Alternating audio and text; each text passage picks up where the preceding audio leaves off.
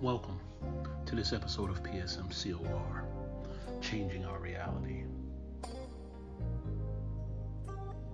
This one we'll call Waking Up. Waking Up. In life, there are obstacles and there are challenges. They're different. Obstacles are things that are in your path unknowingly.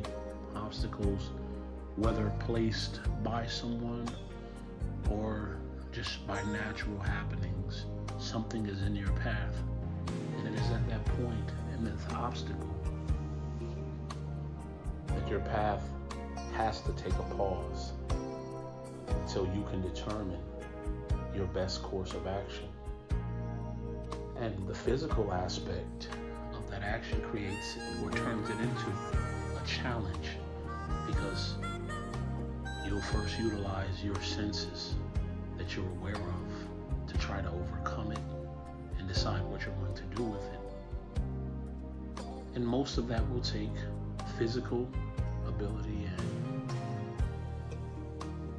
your limited understanding to handle that obstacle that you have now turned into a challenge.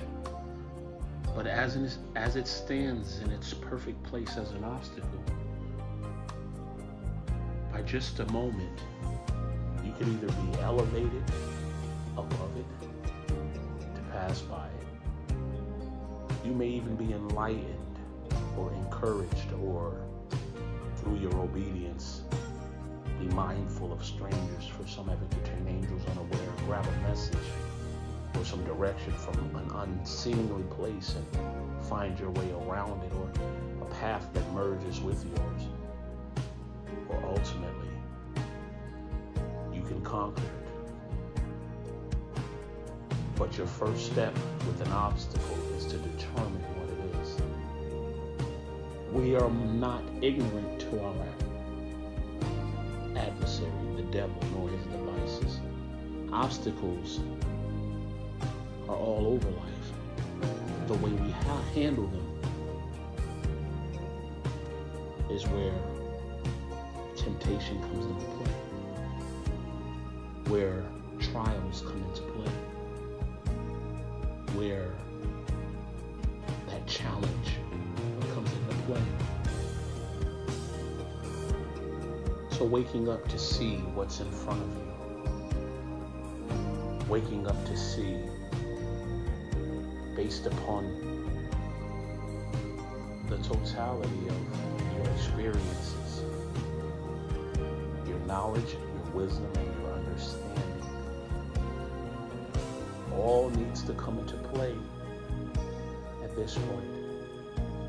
Because not only is it something that resists, or that's in front of you, or that has somehow slowed your journey, but there are others that will follow.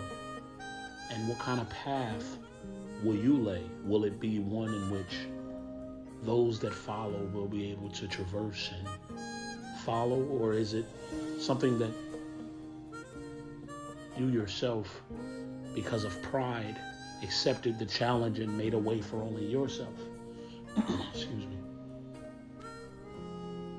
The biggest part that anyone will have in the call to wake up is you'll be able to see the plight, the challenges, the struggles around you, and you will have the words, because you've woken up, to share with them, to turn those challenges which attack their pride, their self-worth, and their image and their carnal nature back into an obstacle where they can apply the word and the sword of the Spirit and recognize that that our God does not tempt us with evil, neither can he be tempted with evil, meaning that that obstacle is not meant for your demise or your defeat, but that obstacle is meant for you to apply and empower the strength that is inside you. For I can do all things through Christ who strengthens me.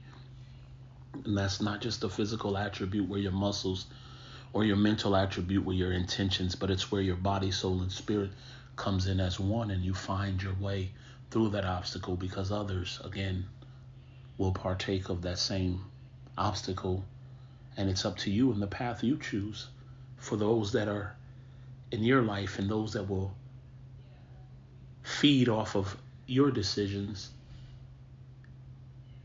to go through, around, over, or sit there and get frustrated.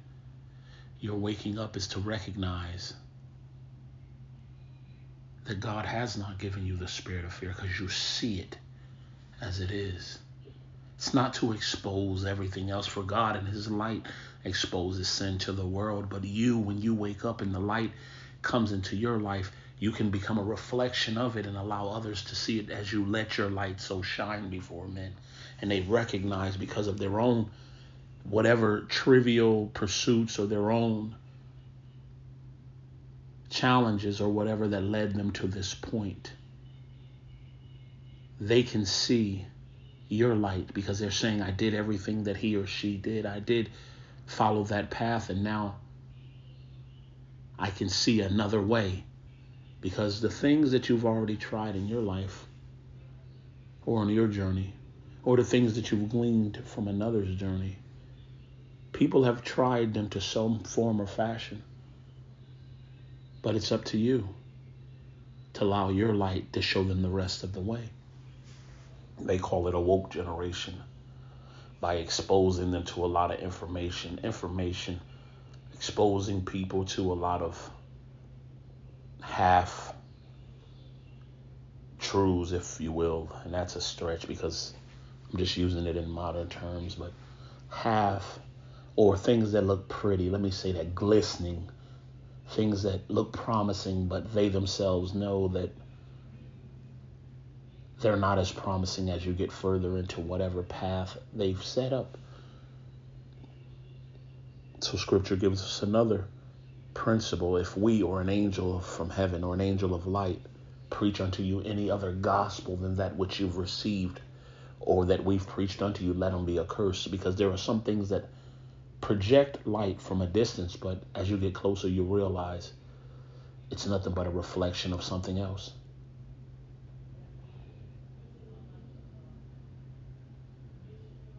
All this information, all these experiences that are just out there, it's like a pot of gumbo with everything inside of it, and it just gets mixed and mixed and mixed, and someone hopes that by adding their part to it, that somehow that mix of gumbo, that pot of whatever you're making, and I'm using life as an example of stew, is just going to change and become delicious because you added your part. No, you added your part to the confusion. Take a step back. Pray, God, give me eyes to see, and right with that, give me ears to hear, because it's a true saying, and it was written by one of the prophets and reiterated it by our Lord and Savior, Jesus. He said, true is the saying of the prophet Elias, in saying, having eyes they see not, and ears they hear not. So not everyone that opens what we call the optical aspect of their body, their eyes, you don't know what they're seeing. For what comes through the eyes has to be translated through the spirit, through the heart. And the heart is deceitful above all things and desperately wicked. And who can know it? Some of us know it. Some of us have tapped into, by his grace,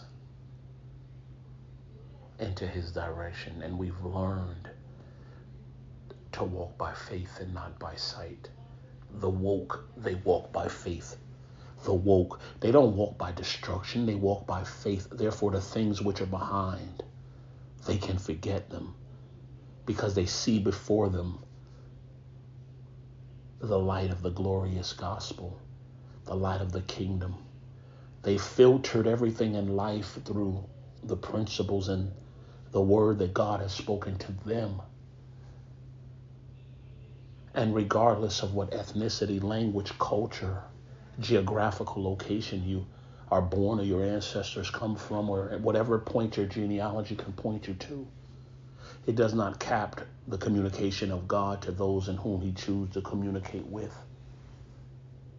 So the boundaries that they set, whether through language, etymology, the construction of words or pictures to express images, to convey a message, God, who is omnipotent, speaks to whoever. It's just a matter of whether or not you're listening.